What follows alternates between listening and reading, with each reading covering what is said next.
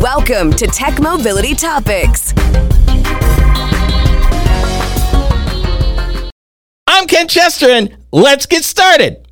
To add your voice to the conversation, call or text the Tech Mobility Hotline, and as always, that number, 872-222-9793, or you can email the show, that's talk@techmobility.show. Again, talk@techmobility.show. And for those of you who interact with social media, we need your help. Be sure to visit and subscribe to our YouTube channel, where we have uploaded a variety of short videos and a few bonus ones for your viewing pleasure. Your support means the world to me. I really appreciate it. Thank you so very much. From the Tech Mobility News Desk, another walk into the weeds. We've talked a lot about AI on this program, about what it can do, what it might do, what it wouldn't do. Now I want to talk about somewhere where you may not think AI would be, but is, and maybe get your opinion on this. The recent article says that Zoom can now train its AI using some customer data according to updated terms.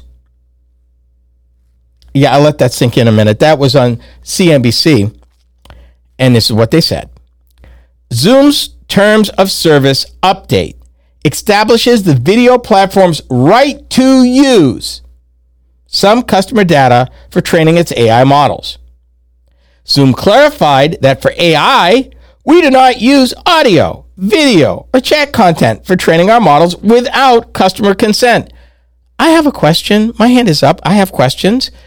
Says who? Who's monitoring to make sure you're not doing that? And because that information is on your platform, who's to stop you? I may say no, but how do I know that you're actually doing what you said you would do or not do? I don't know. Are you okay with that? I mean, it's one thing to say you could do it and that you have to opt in, which is what they're alleging. But if the information is there, and honestly, nobody's looking over their shoulder, how do we know that they're not using your information, your voice, your likeness, the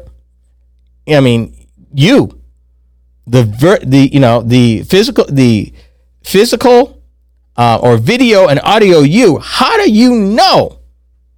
And let me ask this question, because maybe I'm not understanding here. Why does a video conferencing platform need my information or want to use my information? What possible benefit could they get from that? And then let me throw this curveball at you. They have a platform that's supposedly HIPAA compliant. There's a Zoom service that is for a certain amount of money. You pay for it. It's not free. How does that work with HIPAA? You can't opt in. You shouldn't be able to opt in. The article does not talk about that. HIPAA law protects consumer private information of individuals. Their medical records are protected. And HIPAA is very, very elaborate about those protections and what happens if there's a breach and what happens if you get audited by the feds, which is thousands of dollars per violation. They are not playing. Who's protecting you? When did they decide, even if you opted in, maybe you opted in by accident, maybe there's a glitch. Does the HIPAA law in a HIPAA conversation on a video platform trump what this is? There's no comment, does not talk about that at all. Not at all. Doesn't even get there. So that's my first concern. They talk about Zoom wants to train its artificial intelligence models using some of your data. I'm not okay with that. I would opt out. The latest update to the video platform's Terms of Service front loads section on software licensing, data services, and compliance. But if you read past that, the fine print seems to reveal a key decision in Zoom's AI strategy. The update, effective as of July 27th, establishes Zoom's right to utilize some aspects of customer data for training and tuning its AI or its machine learning models. The service-generated data that Zoom can now use to train its AI includes customer information on product usage, telemetry, and diagnostic data, and similar content or data collected by the company. Listen to this. It does not provide an opt-out option. Somebody once said, when it comes to free stuff online, they said it's not free.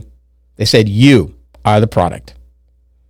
And that's any app or anything. They're getting something in exchange. They're getting a mountain of consumer and customer data that they are manipulating and selling for a profit, usually without your knowledge or consent.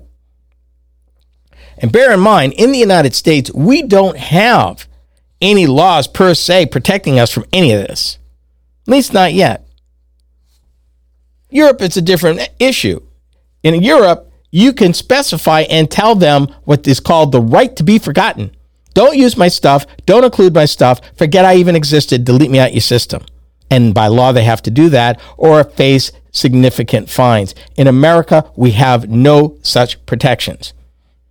And this is way more sophisticated than just, the data breach stuff that is seemingly common anymore, and a protection we need to have with just normal manipulation of data, let alone now adding AI and anonymous machine learning system, algorithms, logarithms, all of this.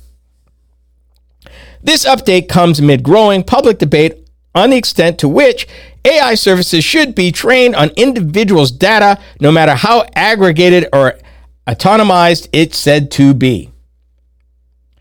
On the other hand, Bing, along with image generation models like Midjourney and Stable Diffusion, are trained on swaths of internet text or images. Across the generative AI sector, lawsuits have popped up in recent months from authors or artists who say they see their own work reflected in AI tools' outputs. Sarah Silverman has a case right now where she is suing, and a certain number of creatives have joined her in that lawsuit.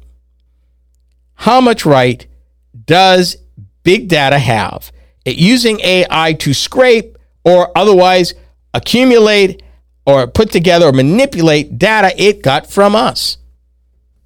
When are we going to have control of our likeness, our voice, our mannerisms, our ways, and our information? That's a concern I have. What's this got to do with transportation? It all melds together. Your vehicle is one big internet port. You've got Wi-Fi. You've got internet access. You've got your phone. All of this stuff is gathering aggregate information about how you drive, where you drive, how far you drive for openers, in addition to other information about your vehicle in real time. Again, no laws that protect you from opting out, allowing you to opt out. So with them trying to get everything computerized from the car to the phone into the home, now we've got AI on top of all of this to be concerned about. If ever there was a time we need to raise our voices and say we want to be protected, we want our rights, we deserve some basic rights to where we can opt out of stuff if we want to. That no, you should not have just carte blanche on my information. At the very least, you should offer to pay me for it if I decide I want to let you have it. You don't even have that right. None of that is protected. None of it. And with the pandemic, we were all using Zoom. And a lot of us still do, particularly if you're working from home right now. Are you okay with Zoom using you information, you, the product, you, your voice, your fakeness, your face, your likeness, your information? Are you okay with them using that aggregate to train their models? So much of that is wrong. So much of that is wrong. I don't even know where to start. But I wanted to share that with you because we're all about, personal security and your rights. And that's something we talk about a lot here on the Tech Mobility Show. And I wanted to bring that to your attention if you hadn't already heard about it. Be aware. Ask questions. Demand results. We deserve better. We really, really do. You are listening to the Tech Mobility Show.